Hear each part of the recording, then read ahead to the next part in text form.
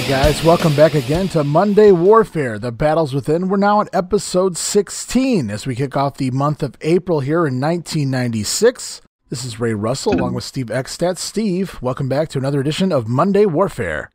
What's up, man? What's going on, buddy? We're here in the fallout of WrestleMania 12, and we're getting ready to go with April now. It's going to be a long month, but there's no Nitro for the second week of April, so we're only doing one Nitro this week and 2 episodes of Monday Night Raw. We're going to see how Vince capitalizes here when we get to the April 8th week. But before we can get there, Steve, we got to go through WrestleMania 12 results, and you guys can pretty soon go over to patreon.com/WrestleCopia. Check out our version, the watch-along version of WrestleMania 12. But for here on the Monday Warfare Show, quick results. The free-for-all saw the Body Donnas over the Godwins to win the tag team titles in the finals of the tournament, with a little help and distraction from Sunny. Match went 5 minutes, 22 seconds. 6-man tag team action kicked off the pay-per-view. It's the Bulldog, Owen Hart and Vader over Jake the Snake Roberts, Yokozuna, and Ahmed Johnson in 13 minutes and 8 seconds. Jake planted Owen Hart with a DDT, but it was Vader's Vader Bomb that defeated the Snake Man in the end. Stone Cold Steve Austin over Savio Vega after nailing Vega with the $1 million title belt and then locking in the $1 million Dream. Match went 10 minutes and 5 seconds. We saw the return of the Ultimate Warrior over Triple H in rapid fashion in 1 minute and 39 seconds. The Undertaker defeated Diesel 16 minutes, 46 seconds with the Tombstone, making the Undertaker now 5-0 at WrestleMania. And of course, this was a 2-part match on the pay-per-view. It was Roddy Piper, I guess you could say, over Goldust in a backlot brawl. Of course, the first part of the match took place earlier in the pay-per-view as part of the backlot where they really beat the living shit out of each other, Steve. They really did, to the point where Roddy Piper actually broke his hand, and it had to have it put in a cast because this was filmed several weeks prior to the actual pay-per-view. And then when they had to come and work at the pay-per-view, Piper had to break the cast in order to give the appearance that this was all live. Everything was happening all in the same day. Of course, Piper gets Goldust into the ring and strips him down to some lingerie, and Goldie finally runs off after Piper has his way with him. Not that way. Keep your mind out of the gutter, everybody. But Roddy Piper technically wins that match. Those segments combined, they went 10 minutes and 6 minutes, about 16 minutes of action. And finally, the Iron Man main event. Shawn Michaels captured the WWF title from Bret Hart after a super kick during sudden death overtime. Total time of the match went 1 hour, 1 minute, and 56 seconds. And we're going to touch on that right now. At least we're going to touch on Bret Hart, as the plans, at least Vince's plan initially, was for Shawn Michaels and Bret Hart to have a rematch at SummerSlam in Cleveland, Ohio on August the 18th. Vince had even suggested maybe a ladder match here, but in any case, the WWF higher-ups did want Michaels to once again go over clean at SummerSlam, and Bret Hart had no intention of returning at any time in the foreseeable future, particularly to put Michaels over, is the story here. Yeah. Yeah, this is when he's playing those games that kind of started it all. It's kind of a foreshadow to what happens next year. Not to this degree, but to an extent. I can't say I get it at this point, unless Bret knows the future. I don't know if there's any heat between the two at this point. I don't think there is that I know of just yet. But I have a feeling Bret probably always sensed that he would never get this in return. So that's probably why he's apprehensive of putting Shawn over clean twice, because he knows he's never getting it back. In his mind, at least, he thinks that, I'm sure. So I get it to that extent, but it's kind of surprising that it's right after Mania. I knew he was gone, but yeah, he had Hollywood on his mind, I guess. Yeah, I know he does like the UK tour, the Germany tour, something like that right after WrestleMania, and then he is absolutely gone for quite a while. So Survivor Series time. Right. So I'm not necessarily shocked that Bret Hart refused to do the job twice in a row for someone, but that's another story. I mean, for it makes sense day. to a degree. I get it. It's kind of like what he mentioned in his promo. He saw Savage as the guy that he had overtaken. Once he overtook him, he never wanted to look back. And now it feels like if you job clean twice in a row to Shawn, even though there's stops in between, I get it. But the last 2 times they fought, he lost clean. That basically signifies to everybody that Shawn's the new guy. He's the old guy. It's time to move on, and he's not ready, I guess. So it makes sense to a degree as far as like a personal standpoint, business standpoint. Who cares? They can build you back up whenever they need to. So that stuff never made sense to me as far as the actual business goes. Yeah, if you have faith in your talent as a main eventer, which Bret Hart has the right to, doing 2 jobs in a row, especially that far apart, like you pointed out, and in really good matches, nobody's paying attention necessarily to the winner and loser per se. You can always build Bret right back up, like you said, moving on once he goes back to that level. I mean, Bret did spend a whole year feuding with fucking dentists and pirates and things, and he didn't have a problem with that, I guess, because he was going over the whole time. So he couldn't fall too far back down, but. I mean, it's just, I don't know. I don't get these guys refusing to do jobs and things. I don't understand it either. I never have. It doesn't matter who it is, whether I like you or not. It makes absolutely no sense to me. If, like you said, if you're good, your talent's going to always rise to the top, and you're going to overcome any shit booking. And if they call your number again, you'll be ready. You'll take the ball. You'll run with it.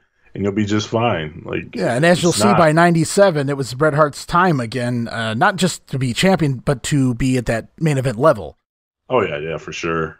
I don't know. I don't understand it. I'm not a wrestler, so I guess I'm not around. I've never been exposed to the insides of the business, so I don't get it. But it seems like this is normal because there's a lot of people that feel this way. And it's not everyone. I mean, Ric Flair will job to, anybody. Well, yeah. I mean, there's certain people that, I don't know if that's always been the case. I can't say that that's always been the case for Flair because he never wanted a job to Luger ever. I think he's even on the record saying he would never lose the title to Luger for whatever reason. But I think at some point in your career, you're established. You're good. It doesn't matter what happens to you.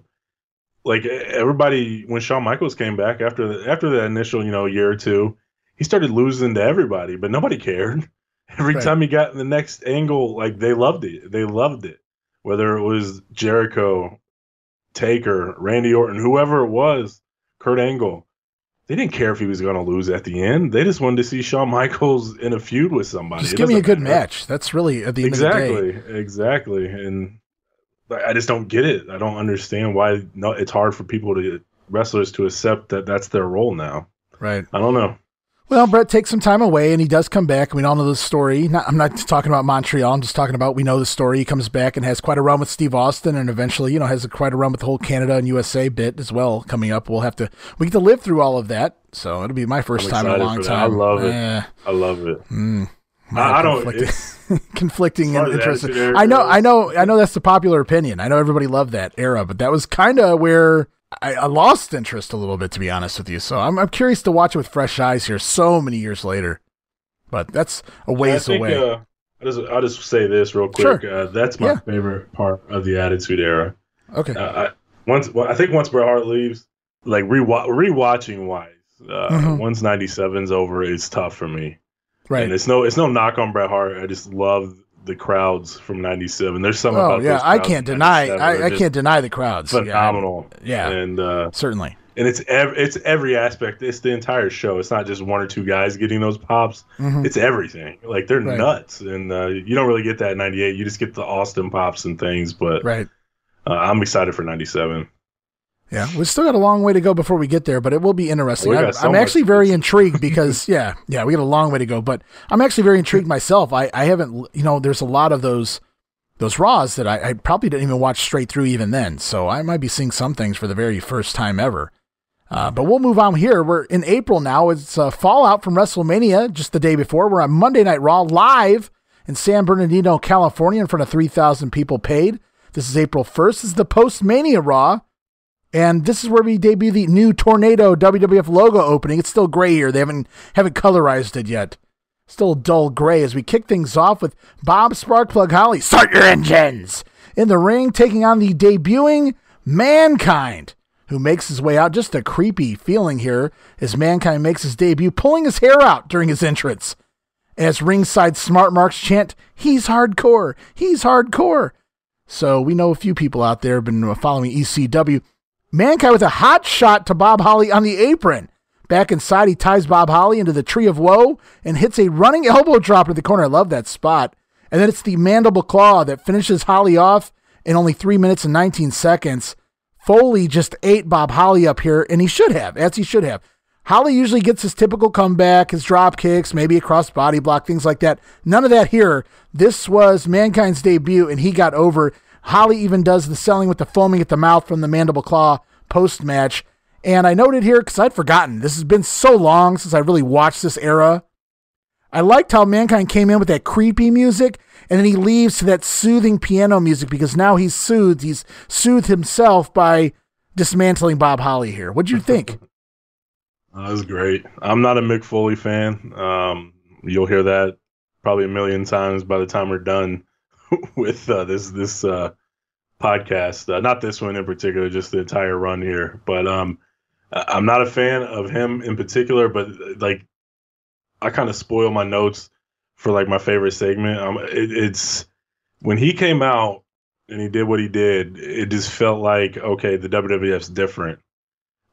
Even in the match with Bob Holly, like just something about it, he just stood out. He was so unique and different. I know there's crazy gimmicks that come and gone throughout the years before we got to this point, but there's something about, like, my friend hyped the shit out of Cactus Jack, and I knew of Cactus Jack going into this. Like, I seen the, I think it's Slamboree 94, the fight with in Philly with the Nasty Boys and Max Payne, and David Schultz is the ref from the Flyers. So I've seen plenty of Cactus Jack leading up to this, and he was crazy. And so, like, seeing him here in this gimmick, I don't know what it is. I can't really put my finger on it. It just feels like there's something different about the WWF starting right now with him, and it's really, really cool. Yeah, well, another big thing, and we'll get to that by the end of the show, is Undertaker is going to be forced to actually, well, not forced, he's going to be allowed to actually work a little more than his typical thank God for that. Character. Yeah. Followed that up, another debut we saw at WrestleMania was the debut of Johnny B. Bad, who is now going by his real name of Mark Marrow. He made his debut in a backstage segment where he got into it with Triple H. So Triple H gets murdered by the Warrior and then turns around and gets beat up by Johnny B. Bad as well, all on the same night. Bad night for Triple H here, as the Wild Man, Mark Marrow, makes his in-ring debut here, taking on Isaac Yankem, of all people. I noted that Mark Marrow doesn't have his Wildcat type music yet here, and it's definitely not Johnny B. Bad level music at all. No. I put this music sucks for Marrow. Johnny B. Bad, it is not. No. And he has like no entrance gear, playing like black trunks. Yeah, it's like they just signed him and they had no idea what to do with him yet. He didn't know what a wild man was yet. He was still going to figure it out, I guess. He was working on it, yeah. We know he will because he's constantly evolving in the ring and everything. At least he was as Johnny B. Bad. So I'm interested to see. I know he does. He gets it in at some point soon, hopefully. But I don't remember this actual version of Mark Marrow. I didn't realize he just had this shit music and nothing entrance. And I always thought he just caught me off guard as well. Caught me off guard as well. Pyro, and I thought it was big time, but I guess not.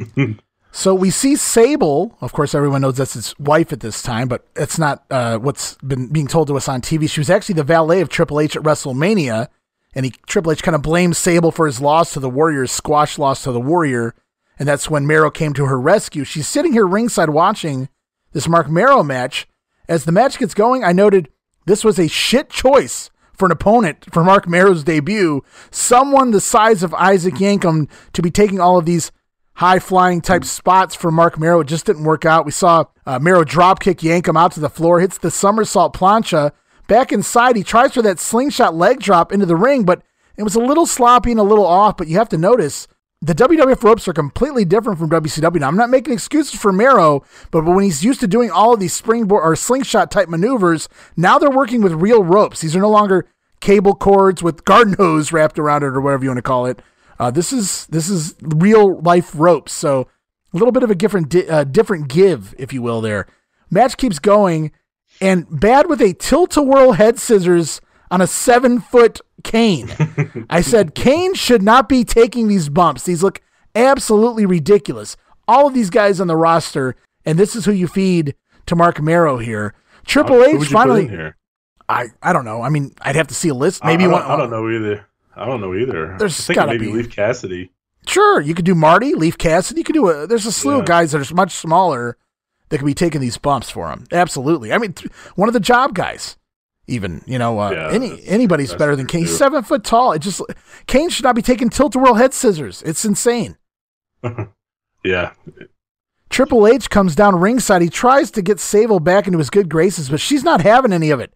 It distracts Mark Marrow, allows Isaac Yankem to take over briefly, but Marrow comes back with a kiss that don't miss, the left hook, baby. And a sunset flip from the top rope ends this. Mero gets the win, 4 minutes, 25 seconds. Basically a squash against the 7-foot Isaac Yankem. Post-match, Triple H tries to steal Sable, but she slaps him away. Sable once again going to leave with the Wild Man. Yeah, I'm with you. I think they a better opponent. It was pretty sloppy. So I'm assuming the ropes are safer in WCW or easier. Easier to spring off of, easier to get more things like that, yeah.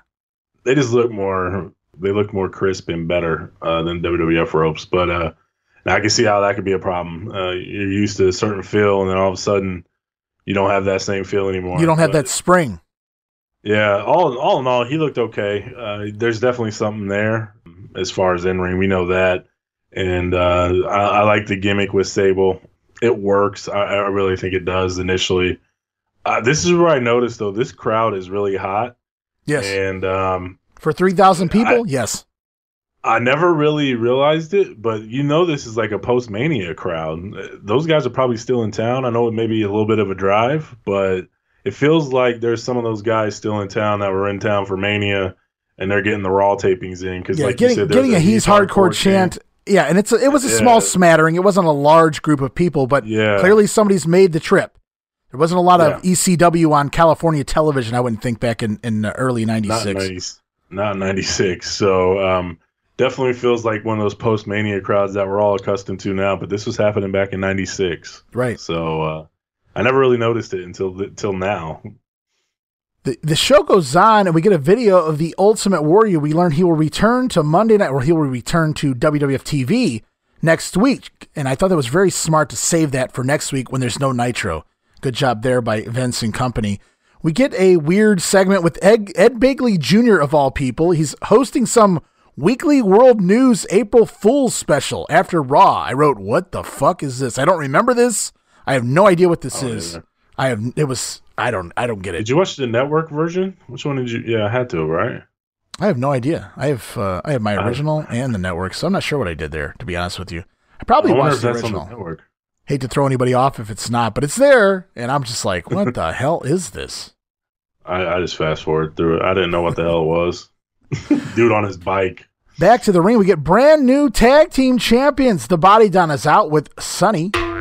She's the new Missy, by the way, Steve. They're taking on Barry Horowitz and the Portuguese man of war Aldo Montoya. We see clips of the Body Donnas over the Godwins during the free-for-all to win the tag team titles, but we learn there will be a rematch at the upcoming In Your House pay-per-view. At this point, Sunny has also lost the Body Donna's gear. She's now wearing whatever the hell she wants. As the match gets going, it's Skip, who is familiar with Barry Horowitz. They go face-to-face, but the babyface gets some basic offense in early until a blind tag to Skip allows him to knee Aldo Montoya from behind, and then they steal a page out of the old Midnight Express with a double flapjack on the Man of War. Skip winds up getting suplexed to the floor, and I wrote, holy fuck, they gave Aldo a crossbody to the outside. That looked nice. I thought he did a really good job with the crossbody from the ropes to the floor onto Skip. As the match continues, Horowitz gets tagged in, does the old three-quarter Nelson pinfall on Skip, the same move he used to beat him last summer. But Sunny distracts referee Jack Doan, and it's only a 2 count. Aldo makes the tag back inside, but Skip with a German suplex for a near fall. Montoya tries a Hurricane Rana, but Skip counters into a power bomb. And then Skip sends Aldo to the top rope with a Hurricane Rana from the top. And Zip tags in right away with the bombs away butt drop from the top rope. Nice double team finisher there by the Body Donnas. Pick up the win in 5.5 minutes. Yeah, the finish was definitely cool. I liked it. This wasn't a bad match. The Body Donnas can work. They know what they're doing. Skip's criminally underrated. So I really like Candido. Good stuff here. And hey, did you know that Sunny won Best Buns? Did she? I would have never have guessed. I thought it was going to be Yoko. Well, that's good to know. Good, yeah. Yeah, I mean, they only told you 46 times, yeah, from bell to bell here, yeah. Well, that in the Slammy, yeah, I kind of figured it out. Yeah, I was like, good God. And she won Manager of the Year. Yeah, well, that creeped me out a little bit, considering they debuted in May and he lost to Barry Horowitz by July, and somehow Sunny's still Manager of the Year, managing Skip for that period of time, but maybe she has other assets that got her that vote. Who knows? Maybe she swayed the vote. She persuaded the judges somehow. How did she do that? As we see Bob Backlund still in the crowd, still getting paid to do absolutely nothing, campaigning for his presidency of the United States. Boy, that would have been something else. Promo time. Oh, here it is. Vince McMahon. Shawn Michaels. Vince McMahon jiggulates the name. Shawn Michaels to the ring. The new WWF champion. I forgot what you wrote down earlier. I think that was the other one. Oh, okay. That's why. No, it was this one. Okay. The opening where they did the video montage of WrestleMania 12 at the very start of the show. Okay. He's like, we got to live through the ecstasy of the lifelong dream coming true. There's some other parts in it, like the agony of defeat. We got to live through the ecstasy of the thrill of victory and the agony of defeat. And I was like, are you kidding me? The ecstasy. I love the thrill of ecstasy in my ass. Oh, Lord. But Shawn talks his clique, the fans. He thanks the fans for years. We've heard about the Hitman, the excellence of execution, the best there is, was, ever will be. Well, last night, Brett made a believer out of Shawn. I call bullshit. Shawn says Brett will always be a champion in Shawn's eyes. Wow, he's really putting it on thick now. Shawn promises to wear the WWF title with the honor, dignity, and class of Bret Hart. Wow. And Shawn says the hunt is finally over, but now Shawn is the hunted. First in line is Jerry Lawler. What a choice. Next week on Raw, Diesel will join for commentary during that match. Shawn's going to send the Burger King back to his White Castle. Nice pun. And by the way, Shawn says Diesel, they make good friends, but better enemies. And at In Your House, Shawn will take on Diesel one final time. Shawn and the clique will dance all over your face. And that closes out that segment. Shawn Michaels with Lawler next week on Raw. The thing is, White Castle's only, it's not even countrywide. So those people in San Francisco are probably like, what the hell is White Castle? Crystals in other places. I don't even know if they have crystals. I have no idea. Because I have a friend. Jack in a Box. California. I have a friend out in California whose dad lived in New York, and he swore by White Castle. He loves White Castles, and they were going to make a trip cross country. Jeez, just to what a go disappointment! Back, not for White Castle, to go back to New York and kind of show him where he lived. And his dad hyped up White Castle like they're the greatest things ever. Oof. And for those who don't have one, you're blessed. Nah, I love me some White Castle every once in a while. Makes me want to vomit. They closed all of ours down 5-10 years ago, so we don't have them anymore here. But, it's still big here once upon a time. Where I'm at. It's funny, I don't want to get too lost on White Castle, but we used to only have them an hour away, and so when somebody's like, let's do a White Castle run, it meant something. And now we got them there's probably 3 or 4 close by. One of them's right off an exit where there's nothing but truck stops, and that place gets lit up, man. So, all I know is I don't know what happened. I ate them as a kid, but by the time I was an adult, I couldn't do it. I think it's the only food that even when I was drunk and coming back from the bar, I was like, oh, I can't wait to eat these, and then I still couldn't eat them. I don't know. It's just something. Oh, man, I love them. They're not something you can eat every week or every day. Maybe once or twice a year, and you're good. Sometimes you get to crave. There you go. Speaking of craving, you like to collect your merch. How about this merch here, Steve? Purchase the Shawn Michaels signed WrestleMania mat plaque. Only 4,800 made. Comes with a piece of the actual WrestleMania 12 mat. They note that there's a different picture than the one you see here because they haven't got the new picture in yet. $50 for this mat plaque. 4,800 made. That's a steal. Some of these some of them come with a COA. Some of the later ones, I think there's one from, I want to say WrestleMania 20 with Benoit and Eddie Guerrero. They're separate ones for their title wins or whatever. And a COA comes signed by Linda McMahon saying this is authentic. So she's the one who signs off on them. I've got to say, that's very unique for the time that they came up with this. They'd never done anything like that before. It took me a little bit to get. Only $50. Yeah. That's insane. Cheap. I figured I'm taking $100 for that at least in '96. That thing probably worth about $500 or $600 right now. Shawn's autograph isn't worth that much, but the fact is there's only 4,800 of them, and it has the mat. plus the whole uniqueness of a full WrestleMania 12 piece. Yeah. You think they used the real that's a mat? high-end item. Do you think they used the real mat? Well, next week, Doc says they took the mat down, they rolled it, and then they started cutting it into pieces. Well, that's what Doc said.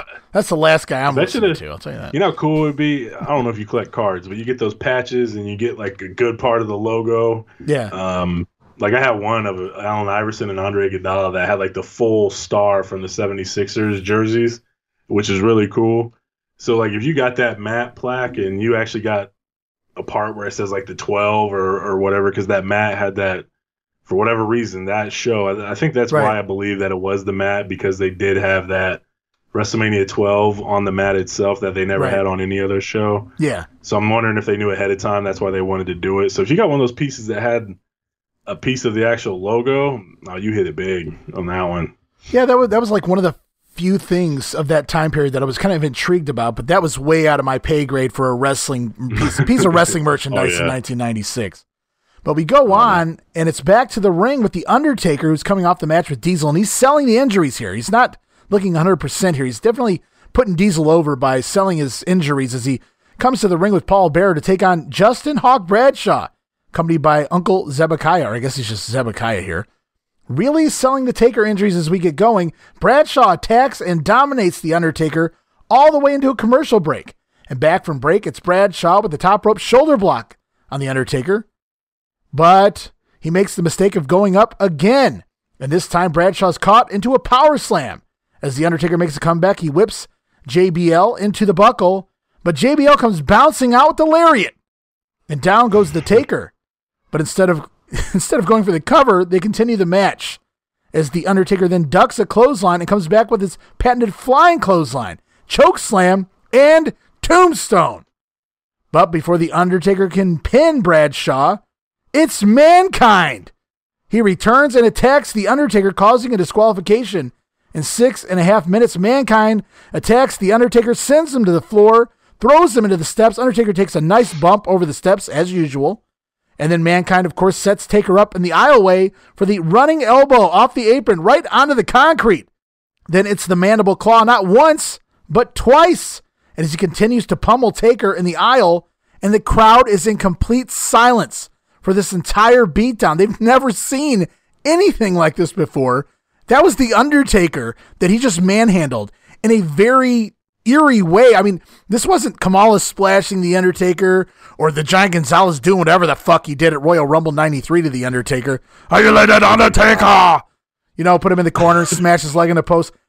This was somebody who's capable of doing moves and flying elbows into the concrete and mandible claws and this crazy guy. And it was just a different level of taking out The Undertaker that we had never seen before. Yeah, this was one guy taking out The Undertaker. Normally we didn't see that. Even Yokozuna, how big he was, it took 10 guys just to get Taker in a casket for Yoko to win. So you never really saw Undertaker just get demolished by one dude by himself. That felt like, okay, I've never seen this before. You know, somebody might catch him off guard and he's down, but he gets up and walks away. We didn't really see that here. They did an excellent job of him just staying laid out. You don't see the recovery. You don't see any of that. You just the show kind of just goes off with him sitting in the mandible claw and laying down on the floor. So I thought they did an excellent job of just really emphasizing just how dangerous Mankind is. And that elbow shot, it's like one of the most infamous shots that you see in this era. They use it all the time. I don't know if they knew it was coming or what, but it seems like that person who was on the camera just got on the ground and was looking up, and you can see like both sides of the guardrail, the steps, and then all of a sudden you see Mankind crashing into the floor on top of Taker. It's such a perfect shot, perfect camera, perfect everything. This is how you make an impact with a new guy. He killed Bob Holly early on in the show. You kind of felt the gimmick was coming because they hyped how Bradshaw was undefeated, and you don't really just want to throw him in there to get jobbed out by Taker right away. Like, he's only been on TV once or twice, so I know they're not really doing anything with him, but that's kind of dumb to talk about how he's undefeated if nothing's going to happen. So I knew it was coming, obviously, but just really, really good. Excellent booking. Yeah, and I think the moves Foley uses here, their next level offense. Like this was not offense you saw in the WWF at the time, so it just felt completely different. Like when I hate to go back to the Giant Gonzalez, but when the Giant Gonzalez took the Undertaker out, he didn't really do anything to him. He just kind of ugly chops and yeah. And this was definitely not. This was everything the opposite of the Giant Gonzalez attack here in 1996. I think the only thing with Giant Gonzalez was just the size. Okay, somebody is bigger than the Undertaker. That's really what that was. But this is a normal guy. Like I know we don't really know him outside of his vignettes, and then the one match with Bob Holly, and he's just coming in and dominating the Undertaker. And then that mandible claw. I remember hating that move when I was a kid. Like you seen earlier, Holly foaming at the mouth. I think even Undertaker was foaming at the mouth. And they came back from commercial after he was done, right before he got it the second time. You see the white saliva on his lips, which you never really seen from Undertaker before. So they really, really put that hold over. And immediately when I'm a kid, I'm thinking, okay, as soon as he locks that in, it's over. Like I wanted to try it on my friend and see if it really does that. Yeah, and somebody needs to teach Vince what the move is, because the way he described it during the Bob Holly match was that Mankind was taking his fingers and sticking them down the throat of Bob Holly and not underneath the tongue in the actual nerve underneath the tongue there. Doesn't he change it to the gullet or whatever he says? Doesn't he? Right in the gullet? I don't know. I think he does at some point. It's rather quickly. Right in the gullet. I'm pretty sure that's where it comes Segment from. of the night, Steve. Was it Mark Marrow's debut? Mankind's debut? The HBK promo? The Body Donna Showcase match? Or the Taker Mankind showdown at the end of the show? I'm just going to give it to Mankind. Okay. I thought his match was good. That kind of just establishes what you're dealing with. Like I said earlier, I was going to give away my notes. He's a tone setter, and to me, it just changed the game as far as the WWF goes. Right. You even mentioned in the Aldo Montoya match, like he's doing a crossbody off the middle rope to the floor. You didn't really see that very much from lower level guys. Like those moves are kind of reserved for the top flight guys that would want to do them. Whereas now it seems like they're opening it up a little bit. Go out there and do what you do. Who cares? Right. Like Mark Marrow doing the Marrow Salt or whatever. So I mean, it just feels like. Tonight, this show, April 1st, 1996, was the day that the WWF changed for the better, at least for a while. Anyway. For a little while, for a little while. Like I said, I can't really put my finger on, the hardcore wrestling, the deranged gimmick. It just felt like he ushered in that ECW type of style that we know Vince stole. Took a lot of that and just enhanced it. Right. And this is what ushered it in. It was Mankind, and it just made the WWF feel different. And it's crazy to think that one guy can do that, but he definitely did. Yeah, I'm in total agreement. I mean, it's definitely the Mankind segments. Like if you want to lump them together, we can lump them together. One goes hand in hand with the other one. He's at the beginning of the show and the end of the show, so you don't forget about him. Yep. I wouldn't give the nod to Mark Marrow had he had a full gimmick here, but I think I would have been more happy with Mark Marrow had he been able to just be Johnny B. Bad. Obviously, that's not going to happen though. So, but yeah, I don't think I would ever give it to anyone other than this Mankind segment. Just changed the game really. In the WWF. Mm-hmm.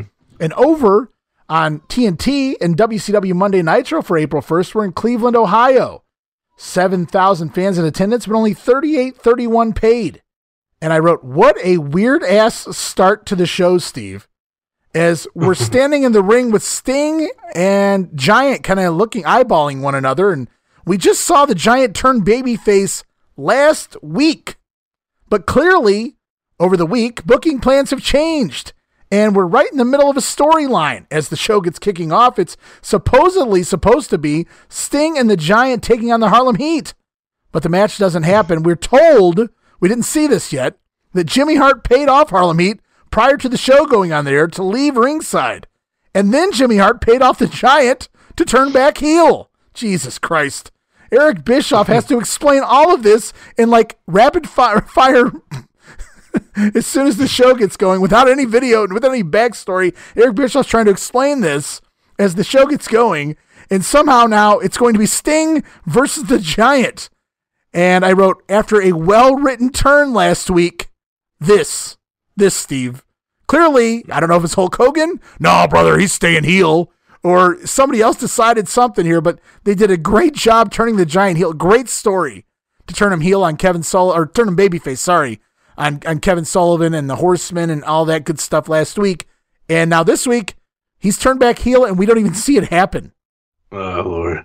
I will say it was cool to open with them in the ring. Mm-hmm. So I did like that, but the cluster for why they are in the ring squaring off definitely sucks. Again, it was different. You never really seen, you never had a hot open. It was always a cold open with it, you're all whatever. It didn't happen very often where the show comes on and there's dudes in the ring about to square off. The bell's about to ring. You're like, oh shit, did I miss something? What's going on? So that was cool. But the story is ridiculous. I'm assuming you have news notes on this later on. I don't know, but it gets even worse. The payoff's one thing, but then it just gets worse as you go talk about the match. So we can get to that, and then we'll just kind of sum it up here. Sure. So when we cut to Nitro, when Nitro kicks off, it's Sting and the Giant staring at each other across the ring. Jimmy Hart's jumping around. He's happy. He's purchased the Giant, bought him back off apparently, and Sting knows there's trouble. So he actually spits on the Giant, and then he lights him up, and the Giant begins to no-sell as Sting bounces off the Giant while he tries a crossbody and rolls to the floor. Giant then presses Sting back in the ring. Giant climbs up onto the apron. He tries to choke slam, but Sting drop kicks him off back to the floor. I thought that was a fun spot. And then it's Lex Luger to the aid of Sting, just slides in the ring to back Sting up in the middle of a match. And the Giant wins by countout in 2 minutes, by disqualification in 2 minutes and 41 seconds. Jimmy Hart even yells at Luger, his own charge, "You'll be sorry." Big issue with these weird-ass finishes and no announcement lately. And again, I'm just guessing the Giant won by DQ. I really don't know. I have no idea. It was a decent match. Sting, we went right to the legs, try to get him down and do things like that. So it was actually a decent match going for a little bit. I love the bounce off the crossbody. The Giant just stood there. Sting ate it. It was a really cool spot. And then they go to the outside. They do that dropkick thing, and Luger just comes in out of nowhere, and they call DQ. Nothing happened. Right. Luger and Sting's just standing off with the Giant, and he just leaves. And then the ref calls for the bell. Nothing happened. It made no sense. I don't get it. I don't know what the deal is. I think, if anything, they shouldn't even call this a match. I don't know how it turned into a match. If it was originally supposed to be a tag team match, I don't know how it just randomly. This isn't 2000 WWF. So I'm not really sure how this match was even made, but let's just ignore that for a minute. The finish makes no sense. Luger coming in, really, I don't get it. The whole point was Jimmy Hart wouldn't allow Luger to team with Sting here tonight, so it was supposed to be the Giant. Then he pays the Giant off, but Luger still comes out. I don't. I have multiple issues with one. Sting just went through this with Ric Flair doing it. Okay, I'll be Giant's partner, and then all of a sudden Giant gets paid off, and he's about to beat the shit out of Sting again. So how dumb is Sting to keep on trusting these known bad guys to be his partner, thinking they turn good? Sting's an idiot. If you go back that far, right? Two, if you're just going to do this throwaway stupid finish, why not have the Giant get paid off immediately, and then he just starts destroying Sting, and then you have Luger come in and save Sting and kind of turn him face and do what you want to do anyway, and you don't have an actual official match. The bell never rang. This didn't even, match. Yeah, and it didn't really need to be a match. In fact, I didn't realize it was going to be a match. Once Eric Bischoff described what happened, I just assumed that maybe there was going to be a little showdown, a little fight. But then I'm like, oh no, this is a match. Okay. Why not just do an angle and be done with it? That's right. Actually calling it a match. I'm with you. They did do one other cool thing, though. After the segment ended, the intro began to play. So now they're really stealing from ECW. The intro after an angle, as it's Pepe in a cowboy hat again, leopard print this time. And it's Heenan, Bischoff, Mongo, all the usual suspects, color commentary and play-by-play. And now they go back. And show the footage of Jimmy Hart buying off the Harlem Heat, Jimmy Hart buying off the Giant. So once it's no longer needed, it's already been explained and the segment's over. Now we go back and see a clip of Jimmy Hart paying off the Heat there.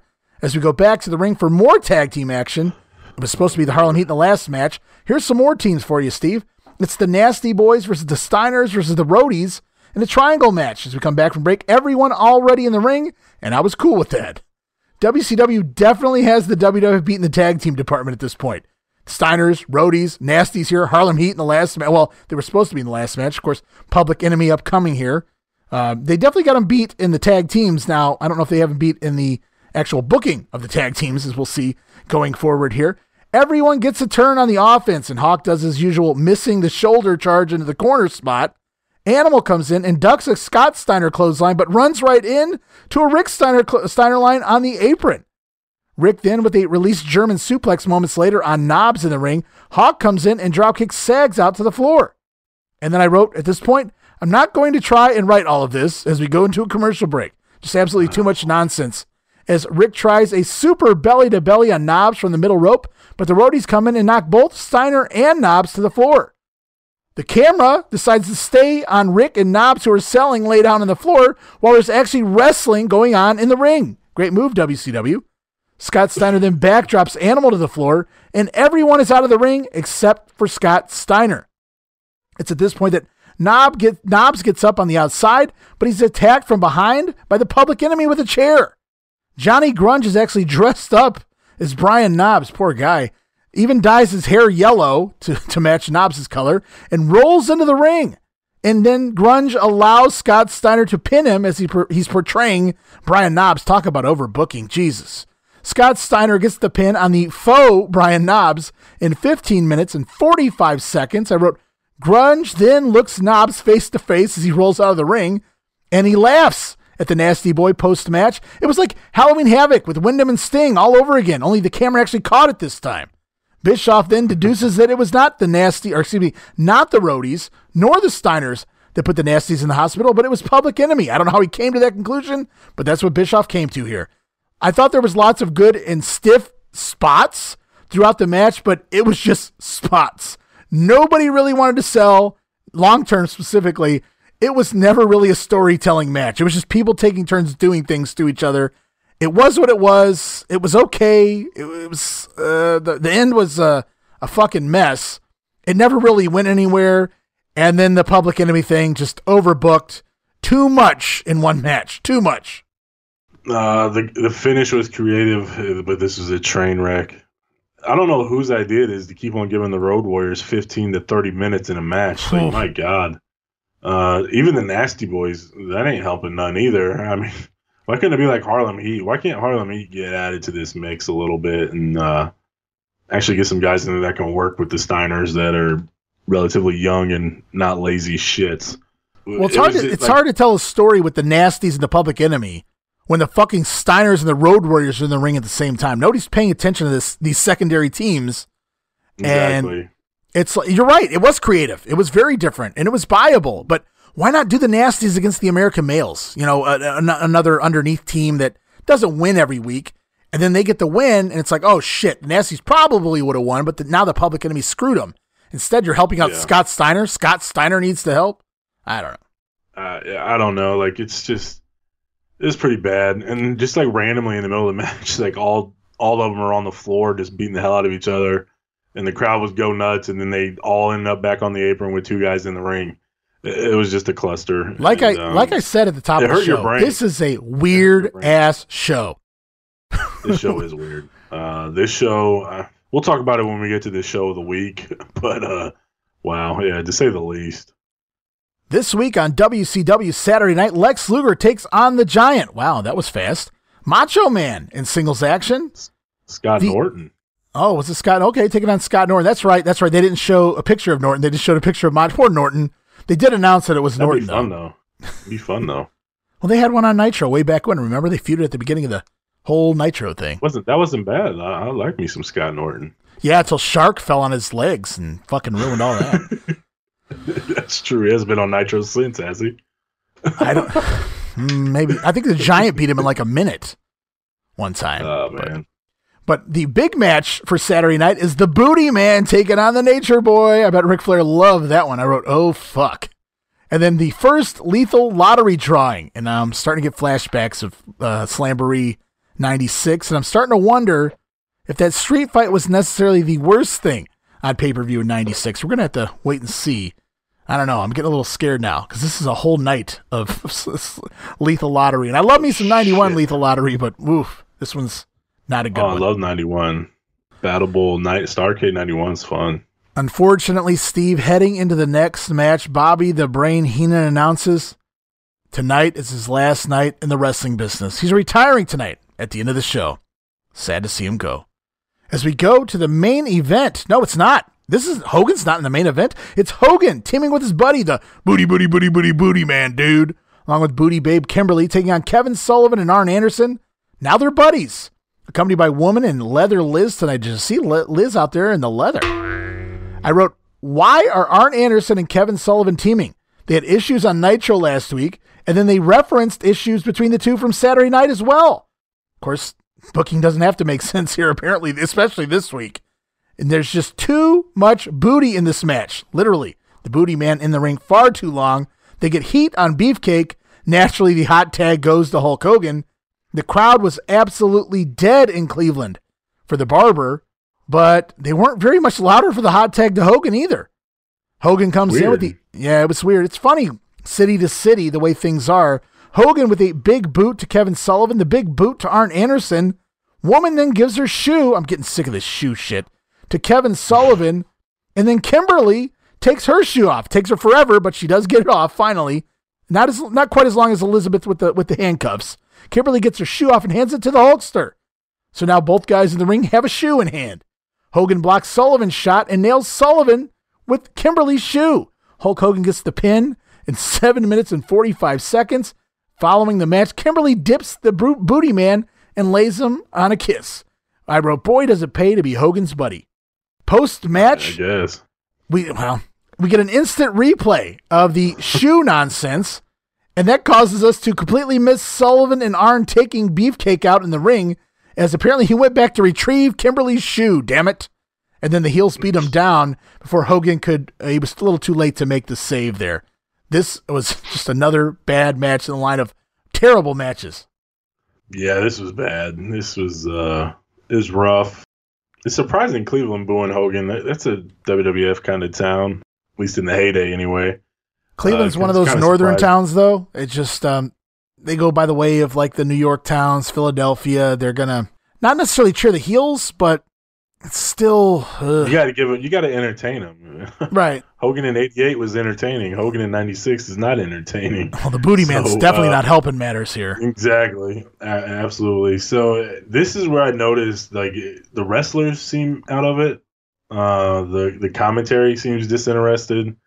This show just feels very flat. Like I don't know if they feel like, okay, it was the day after Mania, we're going to get destroyed anyway. But it's crazy to think, because remember, there's no Nitro next week, so you would think they would really build this show up to get you to come back in 2 weeks. And instead, wait till we get to this next promo here.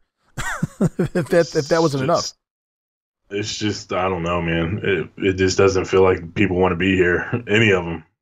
So we go back to the ring. It's Mean Gene in the ring talking to Hulk Hogan and the Booty Man. Hogan wants a rematch next week. Gene reminds the Hulkster there's no show next week, so it would have to be in 2 weeks, Hulk. Don't correct me on camera, Gene. The Booty Man has secret stipulations for the rematch with Sullivan and Arn Anderson, a.k.a. Hogan has no idea what he wants to do yet, brother. So I wrote kiss my ass match. It would make sense with the Booty Man, right? But at the end of the day, they sell it as a tag team rematch, which we don't even get when we come back. But Booty Man has all these special stipulations. They're secretive at this point anyway. I don't know how they get to pick them. But none of this makes any sense to me. And then the hard sell to come back, to get all the viewers back in 2 weeks on Nitro, is a rematch of this shit. And then they don't even know the stipulations yet because it's too far away and Hogan only books week to week, brother. It's terrible. I think, and at the end of the show, I think Bischoff spoils it and says, "Is it a mixed tag match?" That's not what it ends up being. So I know that's what he's speculating. I don't know if he's just speculating or if that's him selling. It may have been a plan for something like along those lines. I'm not really sure, but Booty Man's not even in the match when we get there. So, well, that's good, right? Well, yeah. So we'll figure it out in a week. Well, 2 weeks. 2 weeks. Us a week. Oh, yeah, yes. Yeah. Next Warfare show. Yes, absolutely. Right. Gotcha. Time to get to the best part of the show. It's the world champion Ric Flair with Woman and Liz back at ringside taking on the total package Lex Luger. Flair stops by to say hello to Deborah McMichael in the crowd, and so it begins. And Lex Luger has a chance to become 3-belt Luger tonight, maybe the first Triple Crown champion in WCW. Lex overpowers Flair while Elizabeth, Flair starts selling in the, this was great. Flair starts selling in a corner, and Elizabeth starts walking towards the other corner where Luger's at, and Woman has to literally walk over and grab Liz and walk her to the correct side of the ring, and both ladies right on camera start laughing into the camera at Liz's mistake here. It was kind of comical. They just broke character here, laughing at Elizabeth kind of going towards the wrong corner. The action continues with Lex Luger with tackles, press slams, clotheslines, sending Flair to the floor not once but twice as Luger chases the ladies up the aisle. And when he gets back to the apron, Flair with a cheap shot knee sends Luger off the apron to the floor. And once they get back inside, Ric Flair with the figure 4 leg lock, but Luger reverses it, causing Flair to break the hold. And it's back to the floor again, where Luger comes back in with a slingshot sunset flip. You don't see that too often. He knew this was a world title match, but Flair holds on to the ropes. Nick Patrick kicks Flair's hands free, and Luger completes the sunset flip for a near fall. Luger on the comeback with Ric Flair doing the flip in the corner, comes off the top rope, but he's caught by Lex, and Luger with the superplex off the top on the Nature Boy, and then he power slam. Luger sets it up for the torture rack on the Nature Boy, but Elizabeth distracts referee Nick Patrick, and now we got a new gimmick as Woman comes in with a cup of coffee. Apparently it's still boiling hot wherever they found this at, and she throws it into the face of Luger while he has the torture rack on Ric Flair. Boy, they'll come up with anything. Flair escapes the rack and rolls up Luger, even grabbing the ropes for leverage. Ric Flair gets the pin in 9 minutes and 53 seconds. Sting is out right away to come and check on his buddy Luger, but the damage is done and Flair retains. Really good match. It was entertaining. It was a breath of fresh air because there's no interference. I know the women were there. That to me doesn't bother me just because they're managers. That's what they do. That's what heel managers do. It's part of wrestling. By me, no interference, no shenanigans. Like, there's no Arn Anderson, there's no Kevin Sullivan, there's no Hogan and 10 other guys coming down. You actually had a match with 2 guys that we got a finish out of. Whether it was clean or not, it was debatable. It doesn't matter. The fact that we got a pin, a good match leading up to the finish. Pretty good stuff. I liked it. Yeah, I thought the match was very good for Luger being in there with Flair, and 1996 Luger being in there with Flair. It wasn't bad at all. Turn back the clock. I don't hate that the managers are interfering either. That's what they should be doing. But exactly. These gimmicks, the things that they're utilizing, coffee now, like, where do you find this? I don't know. That bothers me. It is redundant and it's stupid. Like, it's almost like they're trying to reinvent the wheel. You know, they're coming up with new just blow him or rake his eyes or do something stupid. Right. You don't need a gimmick every time you're interfering. Keep your shoes on. There you go. Don't steal fans. And they came up with the coffee here because Woman already used the shoe in the last match. Exactly. That may be why. Oh, we can't do the shoe twice, brother. No, I'm keeping the shoe, brother. That's what's over, dude. I bet you they was watching Macho promos. A cup of coffee in the big time. Cup of coffee. That's a good idea, Macho. So after a wild and ridiculous show that made absolutely no sense, weirdest ass Nitro ever up until this point anyway. I'm sure it gets worse, but that's probably in the Russo era. Other than the Flair Luger match, that was the saving grace of the night. At least that felt like a completely different show. Like, that was a real match that made sense. Like you said, there was no weird interference, no weird shenanigans going on, and then we get the heels cheating for the finish, and Flair does get a pinfall there, and Sting comes out to check on his buddy because Luger came to his aid earlier on. As we close out the show, Bobby again reiterates he's retiring tonight, Steve, and he even convinces Mongo to shake his hand, but it is April 1st after all, and April Fools! Bobby gets them. Bischoff sells it well, but I believe Mongo is a dork. I think he really bought into this as he was smiling and laughing. He got a good kick out of this at the end of the show. He really felt like he got egg on his face when Bobby laid in the April Fools here on Mongo at the end of the show. I thought that was fun. Pretty funny. This wouldn't even get over with anybody else but Bobby Heenan. Yeah, it only works with Bobby Heenan. So, segment of the night, I don't think I have to ask you twice. I'm assuming it's Flair and Luger, but I'll run over some other things real quick. There was the tag team triangle match. There was the Booty Mania match, and Giant versus Sting, the uniqueness. It was a kind word I used there to describe that one. I'll go with you. I agree with you. Flair and Luger, I mean, it's the only thing on the show that made sense. The only thing on the show that resembled a wrestling match, a real wrestling match with a story being told. Honest, it was the only thing that has been worked on Nitro over the last couple of weeks. I think they announced that last week that it was going to be Flair and Luger. So, like the Arn and everything, the turn and everything that happened last week, it just completely got flipped on its head. And so that's what makes none of this stuff make sense. Arn and Sullivan partners again. That makes no sense. It's almost like last week didn't exist. The Giant turned face. No, he's heel. Sullivan and Arn, they should definitely have issues. They're a tag team. And none of this gets addressed. Yeah, so it's like Luger and Flair is the only thing that carried over from week to week that made sense. But the tag match makes sense. It was just shit. Right. There was no really. It was just guys doing shit, really.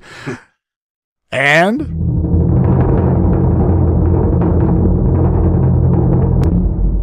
the ratings are in. And since it was the day after WrestleMania, the WWF won the Monday Night Wars with a 2.9 rating and a 4.2 share to WCW's 2.8 rating and 4.1 share. So very close there. They're a point off in rating and a tenth of a point off in the rating and a tenth of a point off in the share. So they barely beat them, even coming out of WrestleMania. WCW did have the strong lineup as far as marquee names on the show, but Raw's advantage of going up on after Mania and a couple of title changes at Mania, both numbers were hurt since it went against the NCAA finals. Ouch. I was wondering why they were 2.9 and 2.8, but there you have it. The Nitro replay did a 1.3, which is also pretty insane if you think about it. For the first quarter of 1996, now that we've finished January, February, and March, Nitro beats out Raw by a 3.1 average to a 2.9 average, squeaking out over WWF.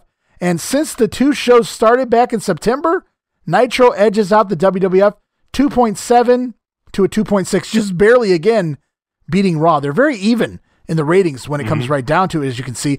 WCW Nitro ranked number 12 of all of the regular weekly programs on basic cable for the season.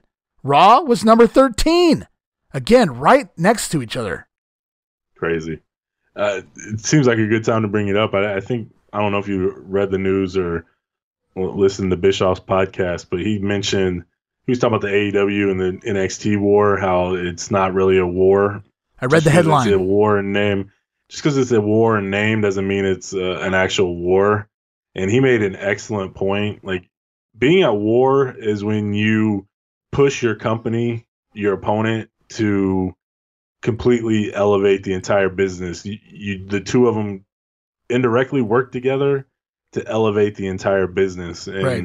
He's like, that will never happen again. And that's what this did. That it elevated the entire business to a point that you could have two companies on the same time, on the same night, pulling in 3s and 2s and just have a massive, massive presence on TV. Like, you put them together, almost 10% of the shares are watching wrestling every Monday night. And that's the funny thing. When you go back to September, the average from September to March, the averages are 2.7 rating and a 2.6 rating. And people might be asking, wait a minute. For weeks now, they've both been busting over that 3-point mark pretty easily.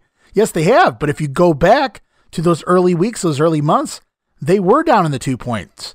So it is the competition to some degree that's really driven up the numbers here in the ratings. Done a very good job. And that's what a war is, when you force your opponents to do better. You can't just rest on your laurels and do a show with a fancy name to pop a rating and then go back to the tank, the next week and continually do that. These guys had to come out every week, put on their best foot forward, or one slip up and you're done. It could really have a negative impact for weeks on end. And I agree with him 100%. You'll never see this again. Who's your real winner this week? I'm assuming, I'm not going to make any assumptions. Obviously, we're coming off of WrestleMania. I thought they did a pretty good job with Raw. Nitro, for the most part, made little sense. So I'm going to have to go with the Raw show this week. Yeah, I'm going to go with Raw as well. It felt like they almost knew they were going to get that post-Mania bump. They knew they were going to have a little bit more eyes on the sets here. So they did an excellent job of debuting. You know, you had Mankind's debut. You had Mark Merrill's in-ring debut. Shawn Michaels is your new champion. This is who we're going to put him up against right away. So they really set the stage for his title reign and for those new talent coming into the company. I just thought they did an excellent job as a whole. Nitro, it just felt like it was the same old shit with cluster matches and not very good wrestling outside of that main event. And it just felt off. I don't know if it was an off night for everybody involved or what the deal was, but Nitro just felt different this week. It almost feels like something got changed a couple hours before the show, and it kind of comes across that way. So who knows? Yeah. Well, I hope things turn around here when Hulk Hogan disappears for a while. But we head on to the next week to WWF Monday Night Raw for April 8th, taped back last week on the 1st in San Bernardino. It's Vince McMahon and Mr. Perfect hosting the show this week because Jerry Lawler is challenging Shawn Michaels for the WWF title.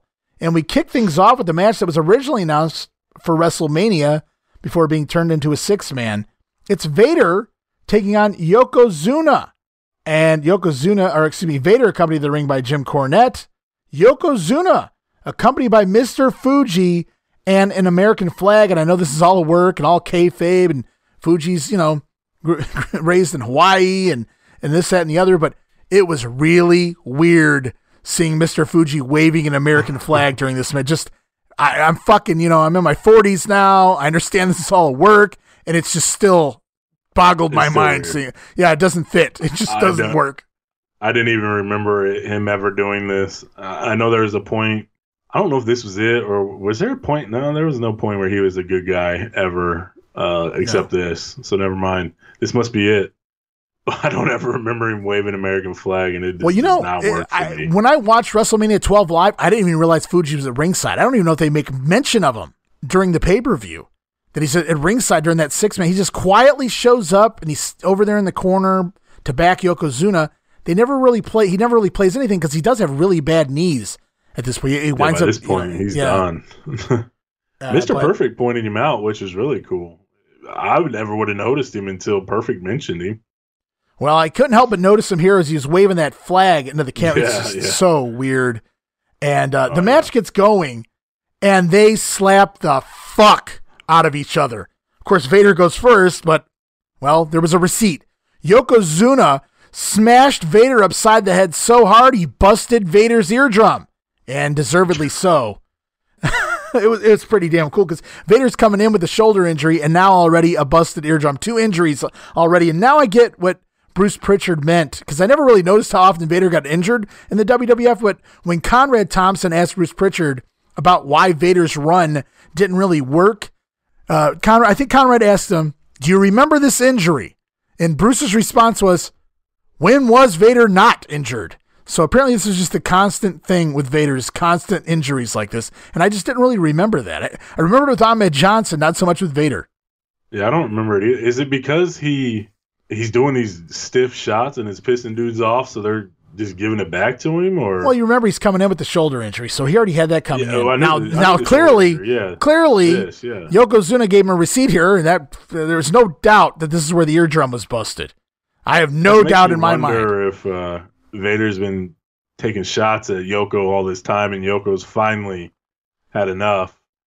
It can't just be. I just don't see Yoko being one slap and he's just going to give it right back. Yeah, and I don't think Vader really minds it. I mean, remember, Stan Hansen knocked Vader's eyeball out at one point, and Vader just pushed it back in and kept going. So it's just, I don't know, man. It just seems like he's putting himself in these situations where he's going a little too stiff. His body's starting to break down. Working all those matches in Japan, just working that style for this long. And the body's getting heavier, too. Yeah, he is. That's not helping him either. Casual weight, casually getting bigger and bigger. Right. Bigger you are, the more fragile you get. As the match gets going after they trade shots, smashing each other aside the ear. Yokozuna with the big Samoan drop But Vader comes back and mauls Yoko down into the corner, where Jim Cornette even sneaks in a tennis racket shot to his former charge. Mr. Fuji is just worthless at this point. He can wave the American flag and point all he wants, but you can tell clearly there's something wrong because he does not get physical. He doesn't even come close. He doesn't even allude. He doesn't even move. He just stands in one spot during this match. Sad to see. Yeah, it really is. Yokozuna lands the rock bottom. Shout out to the future Rock there. And the big leg drop on Vader as Fuji just stands there waving the American flag back and forth. Can't really do anything else. Vader is American too, I noted. So I'm not really sure what the point of this was, but it's like when Hacksaw would chant USA against other Americans. I didn't get it. Or when Hacksaw would go into Canada and get them to chant USA. Whatever. Yokozuna mauls Vader down in the corner now. It's Yoko's turn as Tim White threatens Yokozuna. He's going to call for the bell. Yoko backs up and tries an avalanche, but misses. Jim Cornette then holds Yoko's ankle. I'd like to see that happen in real life. And holds it across the bottom rope for Vader to go up and nail the Vader bomb on Yoko's leg. As the bell sounds and Vader does it again. Fuji does absolutely nothing, just standing there pointing from the other side of the ring. Hey, he's breaking Yokozuna's leg. Vader drops the Vader bomb on Yoko's leg a third time across the bottom rope. Just nasty. And the match is awarded to Vader on referee stoppage. I thought it was DQ, but no, it's referee stoppage. Vader's going to get the win. What's cool is we forgot to mention in last week, Fink's doing the commentary. So yeah, he's the ring announcer here. Yeah, that is. It was different. But he did mention that the referee stopped the match due to the injury and rewards the match to Vader. So they actually announced what happens. So I actually put it in bold here. I just got ahead of myself and with Cornette's interference. Yeah, they actually do this here on the WWF. But no, I remember this. I still remember watching this as a kid. I remember I can still hear Yoko's scream. He sold out. It was great. He did excellent job. I always remember feeling bad for Yoko because he got carried out on a forklift, and that's embarrassing. Oh man, that's so bad. And they couldn't even really do like one of those airbag splint things for his legs. They just like took a piece of cardboard and taped it around his leg to stabilize it. So it was just overall, it was just a very embarrassing look. And I don't know if they did that on purpose because we know he's out, I think, to lose weight. I think this is like one of those times where they try to get him in to lose weight. Right. And it just makes you wonder if they did that on purpose because maybe they wanted to see him visually. Like, look, dude, we got to carry you out on a forklift because you're so damn heavy. And we can't even get a bag on a splint on your leg. We had to put a cardboard box around you. Like, you're in a rough spot right now. You need to lose weight, buddy. Like, initially it was ridiculous. They brought a stretcher out for Yoko, like he was going to fit on a stretcher. They were going to lift him up to get him on a stretcher. Absolutely ludicrous. Next thing you know, he does have some sort of a makeshift splint on his leg. Clearly, the announcer's selling that they heard something snap, something broke. Perfect Vader has broken. Sold this excellent. Yeah, Perfect did a great job on commentary here. He sold it that he's not a doctor, but he heard something break. Yeah. Yoko's leg's broken, a way to write him out for about 6 weeks or so, I think, before he comes back to the next Inner House. But he winds up leaving, like you said, on a forklift, which just was unbelievable for the time. I never really put thought into that as even as a teenager until I see it and I go, holy shit! He's leaving on a friggin' forklift on a pallet. I felt bad for him. Like, that's embarrassing, dude. I don't care if you're on TV all the time. Like, that's pretty rough. But yeah, Perfect had an excellent line. He said something like, any athlete hates to hear that sound, but for he's like, you hate to hear that sound as an athlete, and he understands why Vader did it. He's like, but for Vader to do it 2 more times, that's not good. That's not something you do. So even Perfect, who is a heel, I mean, he's been heel most of the night on commentary, leading into this match and going into this match. So I think him putting it over, like, even he thinks it was too far for Vader to go. So he did an excellent job of really selling this injury. And again, it's one of those memorable things. Like, if you watch this as a kid, I think we laughed about it for a couple of weeks. Remember Yoko getting carried out on a forklift? Like, all you gotta do is say that, and everybody, like, if you watched it, you know what I'm talking about. And so it's one of those memorable moments, not necessarily for anything great. It's just you just remember it because it was the different. visual. You didn't see something like that every week. A 600-pound dude actually having to get carried by forklift. Like you don't see that every day in real life or on TV. You don't see guys that size. So I think that's the last time I've seen that. First and the last time I've ever seen that, to be honest with you. I think they do that with some of those, those like 900-pound shows or whatever, and they have to go to the doctor and they take him out on the bed. Well, I'll have to ask my wife about that. She loves watching those things. I try to avoid them. Man, I do too. I've heard about them. I've seen, you can see some clips, but I'm just like, that's crazy. Yeah, I don't know. For sure. The show goes on Raw, though. It's Vince McMahon in the ring this week with the Ultimate Warrior. The Warrior says the spirit of the Warrior lived on for 3.5 years, and fans spoke to him, and now he's back. Warrior will handle the challenges of the new generation. And then it's Intercontinental Champion Goldust to the ring. As he moves on from Roddy Piper, Goldie will wrestle the Warrior at the upcoming In Your House pay-per-view. Goldust hisses at the Warrior. Warrior snarls right back. Maybe they could play a superhero game, Goldie wonders. Oh boy. Warrior could be Superman, and Goldie could fly on Warrior's back into the sunset. Oh boy. Hold it right there, freak, says the Warrior. Whatever is, and whatever you're into, I really don't give a shit. So definitely a different Warrior here in 1996. I laughed and I said, awesome. You didn't really, it was. Goldust then tries to touch the Warrior, but the Warrior says he has an idea. A full-length action-adventure movie for Goldust. It features the Warrior kicking your ass from beginning to end. And bam! Warrior nails Goldust. And so I wrote, the promo started off a little out there, a little Warrior-esque at the beginning, but once he actually started speaking to Vince McMahon and to Goldust, it was very coherent, very un-Warrior-like. Yeah, he was rambling there at the beginning, like when trying to answer the questions. He made it sound like he basically was in an indirect way saying he got into his mind and in his thoughts to kind of recharge and figure out what he wanted to do. Oh, Lord.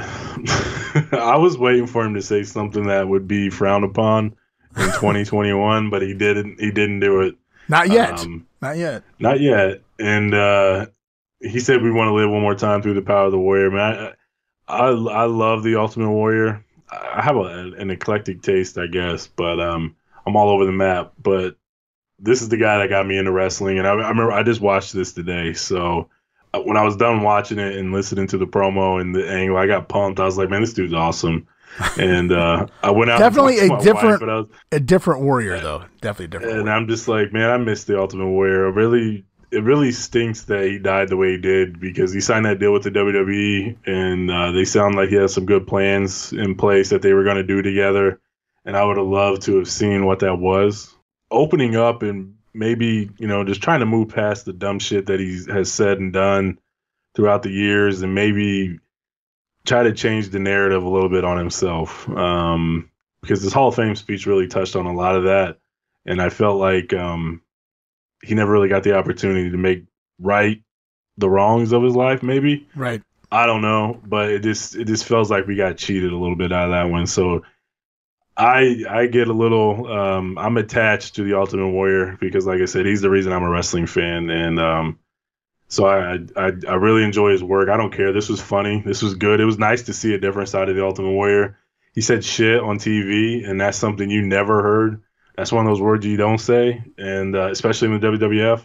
You can probably count on a handful of times how many times that word's actually been used throughout the WWF's history, and this is one of them, and I enjoyed this. The wheels haven't fell off the Ultimate Warrior yet at this point. I know it happens, but I'm enjoying this. We go backstage, and Yokozuna is being loaded from a forklift onto an ambulance, but Vader attacks with a chair, and boy, does he go to town on Yoko's broken leg with a steel chair. They're really trying to get Vader back over in that as much as they did when he first came those first couple nights with the company. I felt like it was overkill, though. It really didn't. This wasn't really necessary to me. You broke his leg in the ring. This was just unnecessary, I thought. It didn't do anything to elevate Vader's heelness any more than he already was. I think if anything, it hurt it. Like you said, it's overkill. Yeah, it it's was too much. And the way Yoko sold that initial Vader bomb. Yeah. Like if they did nothing else after that and just took him out on a forklift and loaded him in the ambulance, Vader's over again. Like that initial scream, you can't really recreate that. And then the broken leg angle, you could have sold that easy. And I could see them writing this in. And if this was live, I could see them doing this. But this is a taped episode. They could have realized, wow, Yoko did better than we thought out there. Let's 86 this backstage skit. We don't have to air it. But they decide to go through with it anyway. This sucks. Back to the ring, it's Triple H taking on his nemesis of the 96 anyway, Duke the Dumpster Droese. Droese looking for that big win against Triple H here, but Triple H needs to save face after that squash match with the Warrior at WrestleMania 12. The Dumpster attacks and nails a press slam on Triple H, but Triple H does the low bridge, pulls the rope down, and Duke goes flying out of the ring. Back inside, Triple H gets heat as we go into a commercial break, and when we come back, Droese makes his comeback with an Arn Anderson-style spinebuster. Not an Arn Anderson spinebuster, just the pivot and the turn and the spinebuster. And a power slam by the Dumpster as it's time to take out the trash. Droese goes for the trash compactor, but Triple H slides through, lands on his feet, spins the Dumpster around, pedigree. Gets the win in 6 minutes. Triple H needed a win here. It felt like Duke here carried the match and did most of the offense. I thought he's looked good. Like he actually started looking decent here with the Triple H feud. In your house, he looked fine. Yeah. The promo was okay. Mm-hmm. Yeah, and like Hunter sold like $1 million for him. Obviously, he hasn't been messed with too much as far as the work rate and things like that go. No, it was a good match. It really was. Duke looked good. Hunter sold like $1 million. And I think just the gimmick that Hunter's in kind of calls for this. You know, you're a rich, stuck-up guy, kind of just cheating and maybe sliding or getting lucky on your wins. It kind of fits that persona pretty good. So the finish made sense. It was a decent little TV match. Yeah, and after that Warrior squash, he needed a decent little TV match with the definitive win there with his finisher after Warrior kicked out of it. Of course, I'm sure you've heard the story. It was supposed to be a competitive match. It's supposed to go a few minutes, Warrior and Triple H. And then right before they went through the curtain, Warrior goes, no, I'm just going to hit you with my shit and pin you. And then Triple H was on his way to the ring and couldn't change it. So, yeah, that's why Triple H. He's smart. Yeah, well, Warrior's smart for waiting. Probably learned from Hogan. Well, yeah. Who likes to change shit. Hunter said he's not mad at this. He's never been upset with it. He's like, no, man, I was in the ring with the Ultimate Warrior. That's awesome. That's where you want to be. He's like, I'm glad they trust me to be in the ring with him. He might say that now, but there's been some comments he made way back in the day that would talking about using the Warrior's buck teeth to chop down trees and things like that. So things change over the years, though. I know. And he did help Vince bridge the gap and make amends with the Warriors. Yeah. So I'm sure, everything was fine after a while, but, time heals all wounds, I suppose. Yeah, absolutely. So I'm sure pissed off Hunter. Once he got hooked up with Shawn and they were doing DX, I'm sure he had a lot of animosity towards a lot of things, to be honest with you. Right. Well, with the company involved, I can't imagine why. We go to another backstage segment. Yokozuna finally being loaded into the ambulance. He's off to the hospital. Medical facility, pal. Yoko off to the medical facility. Did he say medical facility on here? I bet he did. Oh my God. Does he hate the word hospital? Yes, he hates it. That's one of one of the 10 no-no words of all time. You cannot say that. People don't say hospital, Steve. They say medical facility. Don't you know? Who talks like this? Vince McMahon talks like this. I said besides Vince. Everyone he tells to. God. That's who talks like that. Oh, Lord. Oh, my God. And I will say, just to recap, misery loves company. So that's why Triple H was feeling the way he was feeling. I'm sure. We move on with the show, though. It's arm wrestling time. In the ring, Ahmed Johnson going to do arm wrestling contest with the British Bulldog, accompanied to the ring by Owen Hart. On a frickin' wooden table. A cheap, fricking, shitty wooden table that you use when you're going to... shitty. Well, that's true. It was sturdy, but it still looked like shit. And they're sitting there in steel. I don't know about you, Steve, but I don't want to sit in a steel chair on a shit wood table to have an arm wrestling contest on a big time wrestling show. As Shane McMahon is the referee for this match, if you will. Owen Hart gets on the mic talking shit to the Ahmed Johnson, talking up his brother-in-law, the British Bulldog. Owen keeps stalling as Ahmed and Bulldog keep locking hands. Owen finds reasons to break it up and postpone as Jack Doan then is in the ringside as well. He boots Owen from ringside. And finally, Ahmed and the Bulldog lock hands. And I was actually shocked. An arm wrestling contest with a finish. Bulldog shows off early, but Ahmed eventually gets the win. I wrote, wow, a win. I really didn't see that coming. But I did figure this was coming. The Bulldog attacks Ahmed Johnson with a steel chair, and it made some nasty sounds. 3 shots to the head and back of Ahmed Johnson. Bulldog props the table up into the corner. Sends Ahmed into the table, Steve, but as you pointed out, it doesn't break. So, if at first you don't succeed, they try the spot again, and it still doesn't break. So, Bulldog just takes the heavy-ass table, it sounded heavy, and drops it on top of Ahmed, which was awesome. Did it twice. So, the winner here tonight is the table. Definitely a good table. I hate this stupid shit, man. I can't stand arm wrestling contests. They're a waste of time. You just get to the angle. I get it. Got to have something to kind of get them out there together instead of just doing an angle. But I can't stand these. They're the same shit. It's like contract signings now. They're gonna stall, and then the heel's gonna either they're gonna lose, or before they get a chance to lose, the angle happens. So yeah, and I think this was done for the house show loop. I think this was one of those post-Mania house show feuds, and that's really what this angle was all about. Well, that's fine. I don't have a problem with these two going at it. It's just right. I don't like arm wrestling challenges. I don't like tables that don't break either. So just all around disappointment. To be honest, it worked out though, because it was a lot better seeing the Bulldog struggle to pick that damn table up and drop it on him. Drop it on him. Yeah, take that, bitch. We go back to the ring. That last one too, man. He threw it in the air and he was pissed off. He's like, I'm pissed off now. F this table. F you, Ahmed. And I'm out.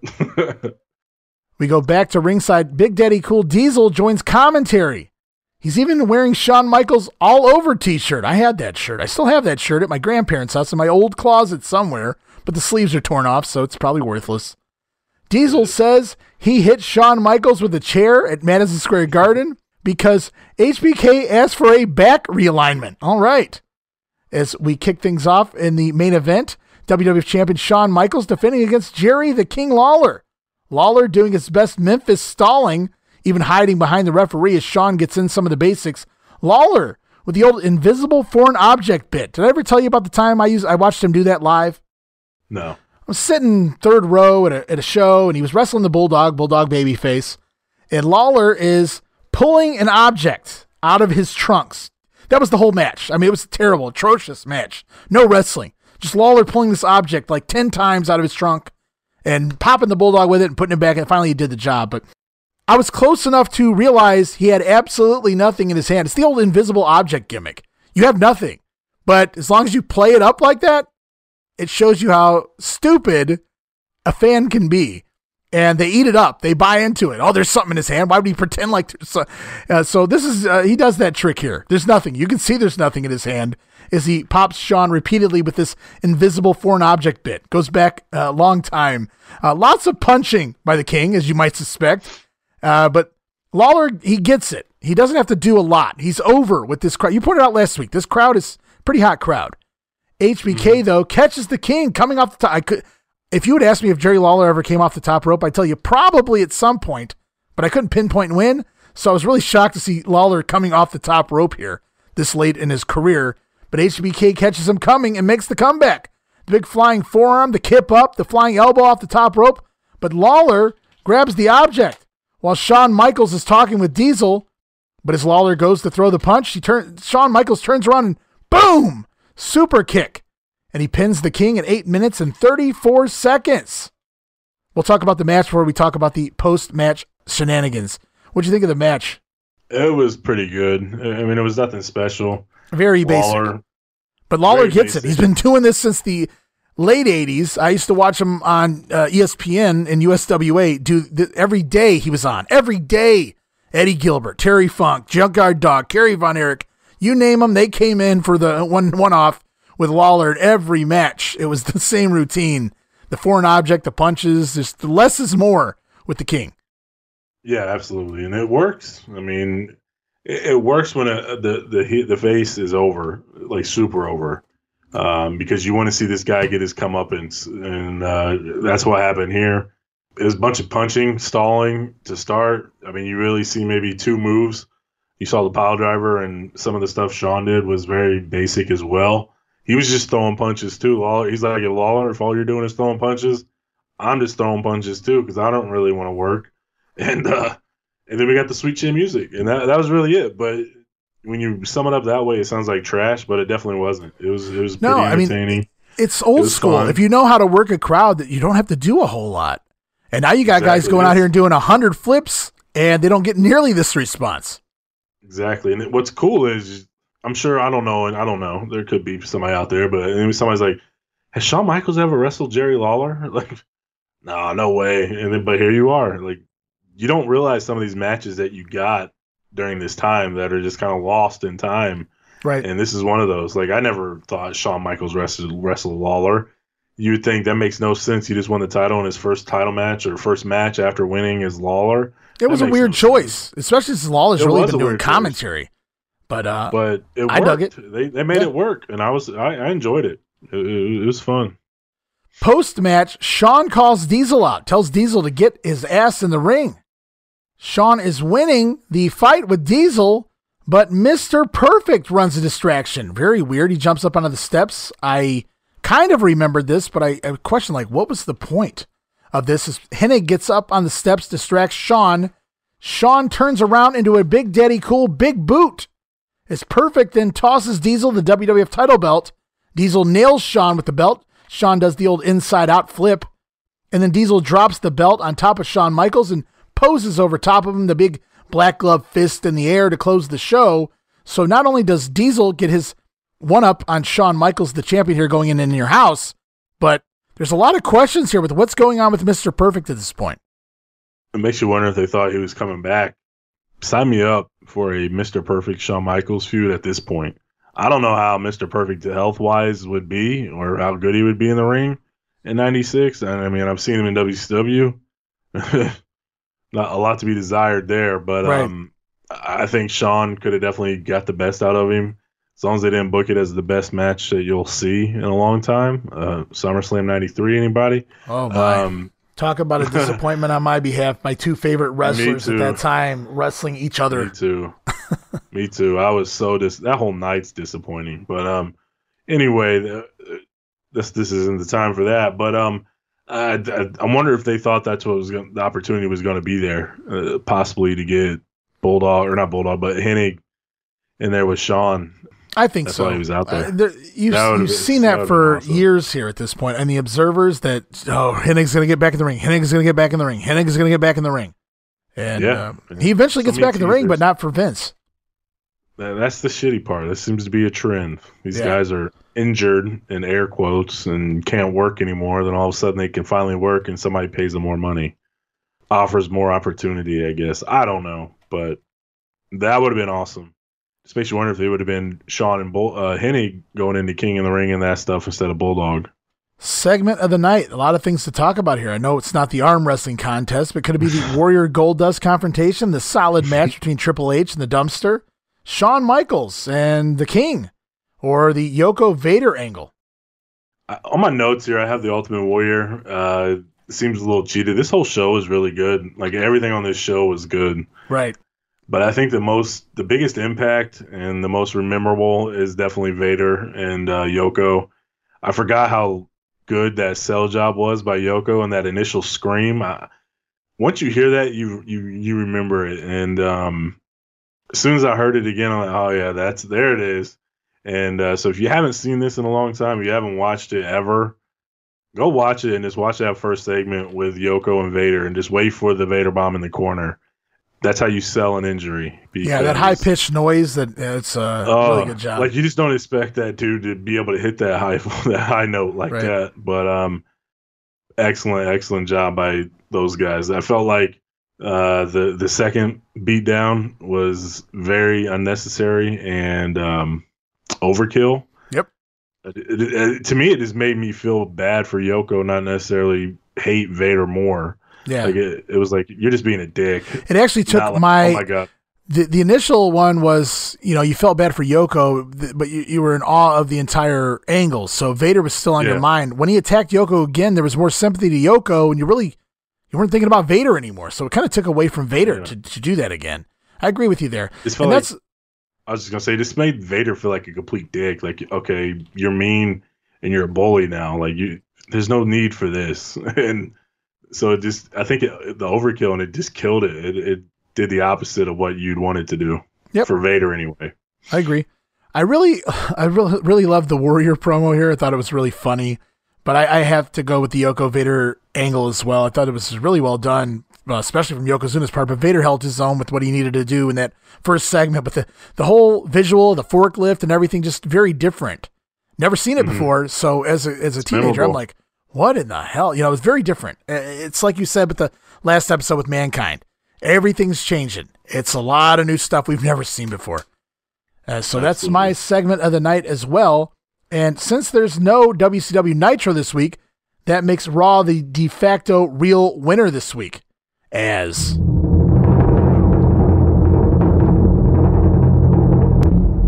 the ratings are in. The WWF shattered their Monday Night Raw record, by drawing a 4.7 unopposed of Nitro for the April 8th edition here of Raw, which featured the Ultimate Warrior's return, Shawn Michaels defending the title against Jerry Lawler, and of course Vader versus Yokozuna. So Vince really stacked the box here. And you see how Vince just kind of lays low. He doesn't really placate or play the chess game. Maybe he is playing the chess game here, but you can't really tell he's playing the game. And then out of nowhere, Nitro misses this time, and Vince is like, aha, I gotcha, pal. And it's stacked the box this week.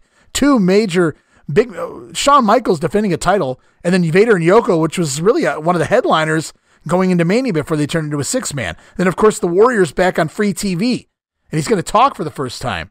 So, good job. Yeah, I thought he did an excellent job, and it's almost like a perfect storm. You had the April 1st show that was you get the Mania bump, so the ratings are going to be. I figured it'd be higher than what it was, but I didn't realize the NCAA title game was going on at the same time. So 2.9 on that night is really good. So he took advantage of really, really stacking this card and letting like he gave you a little teaser with the Warrior video. Shawn was on the interview and said, you're fighting Lawler next week with Diesel on commentary, so something's going to happen between those two. They announced Vader and Yoko, so they definitely had that opportunity where you're going to get a good rating because it's coming after Mania. And then they capitalized big time, and you could see it here. 4.7 is insane. Yeah, how much money would Vince pay for a 4.7 right now? Man, I don't even know. Because if you could pop a 4.7 right now, you can probably get like $6 billion for 3 years or something stupid. You can get some ridiculous amount of money from a network if he's pulling in 4s and 5s these days. Right. Well, Meltzer said that the WWE and AEW are both undervalued right now because he's talking about the ratings that the soccer games were doing and how much they just paid for 50, or maybe it's the hockey games. I know NBC just paid for half of hockey games, and they're doing like a 10th of whatever Raw was doing. So yeah, he was like, whoa, WWE's very undervalued at that point. Then they should be getting paid way more, which is scary. Now? Yes, which is scary to think. But hockey's bad, but shit. Yeah, so WWF does the 4.7, which amounted to over 3 million homes. It was the second largest audience from start to finish average ever to see pro wrestling TV in the history of cable television, trailing only the 1988 Royal Rumble. It destroyed the all-time Monday Night Raw record. This was a 4.7. Before this, 3.9. Nearly blew it away by an entire point. Jesus. They hit that number 3.9 twice last spring, just after WrestleMania, for shows that featured The Undertaker versus Jeff Jarrett and Diesel versus Bam Bam Bigelow. So, AKA nothing else was on that night, I would have to imagine. people shitting on WWF 95, and it was pulling in 4s. Suck it. Accidentally a couple times. Undertaker and Jeff Jarrett drawing 3.9s. I'm just joking. Pure coincidence. Oh, man. It's crazy. Wow. Undervalued. Who would have thought? Yeah, they literally, people say shattered a lot, but they really did shatter their record from a 3.9 to a 4.7 a year later. Is third the Clash? It may be. It may be. Clash 1? Yeah, I'm not sure what else happened between 89 and here in 96. Because I'm thinking of like 88 Rumble. Yeah. That's the highest. Mm-hmm. I don't know what. Is this just homes or is it the actual rating? This is the rating, 4.7. Oh, you're talking, that's 3 million homes, which is the largest amount of homes. But you remember, there's a lot more people with cable in 1996 than, back in the 1980s, which is crazy to think that this didn't even topple the Rumble, which goes back to the January of 88. There weren't a lot of people, so everybody was watching the Rumble, apparently. I didn't watch it. I was 1 year old. Definitely wasn't watching, but I'm sure if I was old enough, I would have been. That's cool. But yeah, no, that's a hell of a number right there. I'm happy for them because they did an excellent job the day after Mania. They established those stars, and yeah, man, they deserved this one. Yeah, it was really good booking. The live show against Nitro, they booked all the new guys. Mark Mero, Mankind got all their new guys over, and this week they went back to all the old trusty faithfuls. They got Shawn Michaels out here, obviously, and the gang. So Vader and Yoko and Warriors back. Yep. So very smart booking by Vince McMahon here. Very intelligent. Genius, almost. That wraps it up, man. Another 2 weeks of WCW and WWF TV for Monday night. The Monday Night War continues on into the middle of April. When we return next week, we'll be doing April 15th and the 22nd. And good news for those who are Hulk Hogan detractors, at least here in the mid-90s. Next week is the last time you're going to see Hulk Hogan on your Monday Night War TV screens for a few months, Steve. To bash at the beach. Why was Nitro off this week? Do you know? I couldn't figure it out. Couldn't find an answer to that. I don't know. Wow. Interesting. Wasn't in the Observer? I didn't see it. Dave's weird about that shit. Sometimes he goes into detail, and other weeks it's just nothing. Maybe they'll announce it. I don't know. That's weird. But we're getting ever so closer to that 2 hour debut Nitro. And remember, everybody, when Nitro goes to 2 hours, this show becomes 1 week at a time. So we're going to be doing 1 week of Nitro and 1 week of Raw, so we don't really overkill ourselves trying to fit all of that in. However, if there's weeks where one of the shows take off, we could probably squeeze in a couple of shows of one or whatever like that in there, but a couple weeks worth. But other than that, moving forward, once we get into May, once Nitro does go to 2 hours, the format of this show is going to be 1 full week of Nitro and Raw. It's going to give us more time to kind of really go through and dissect those two shows and the way they play off of one another. So it's going to be really intriguing. As you know, Scott Hall's right around the corner. He'll be in here in May. Nitro's going to 2 hours. The format's going to change. A lot more cruiserweights, things of that nature. Yes, so that should be fun. God. I'm looking forward to that. And Raw's just going to keep on trucking. Chugging along. Yeah. As if nothing's going on. It's going to be hit or miss. No doubt about it. It's almost like real life. Vince McMahon lives in a bubble of WWE, and that's it. That's all he knows.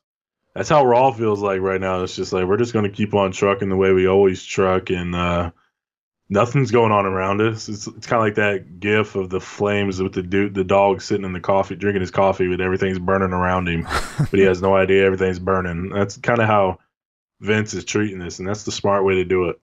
It just keeps going. And like I said, you guys go over to patreon.com/WrestleCopia. Uncensored is already up for the month of March in 1996, and WrestleMania 12 right around the corner. That'll be up too. Now in April, there is WWF In Your House, Good Friends, Better Enemies. I'm looking forward to doing that one. I haven't watched that one in a long time.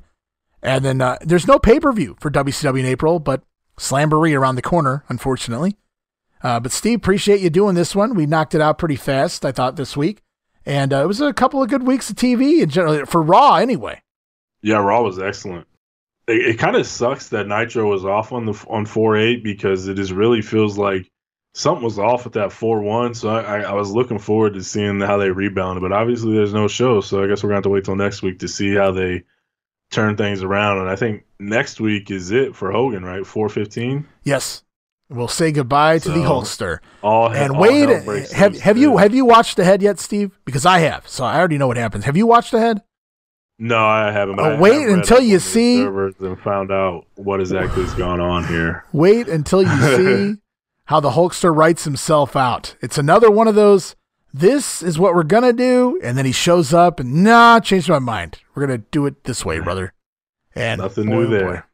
What a way to book yourself on the way out the door. That's all I got to say. Can't wait for that one. We'll talk about that next week on Monday Warfare. Steve, appreciate you being here, man. Absolutely. And we appreciate you guys continuing to listen and subscribe to the Monday Warfare show. Hop on over on Twitter. You can follow us there at Monday Warfare. You can follow our sister show, the Wrestling Memory Grenade. We're finishing up NWA in 89 over there right now. We'll be moving on to another promotion, another year. We'll be announcing that very soon as well. That should be fun. And you can follow us there on Twitter at Wrestling Grenade. That's at RASSLIN Grenade. So until next time, it's Ray Russell for Steve Eckstedt saying thank you guys. We appreciate you so much for listening, commenting. Hello to everyone out there, all the international listeners. And we'll see you guys again soon on Monday Warfare, The Battles Within.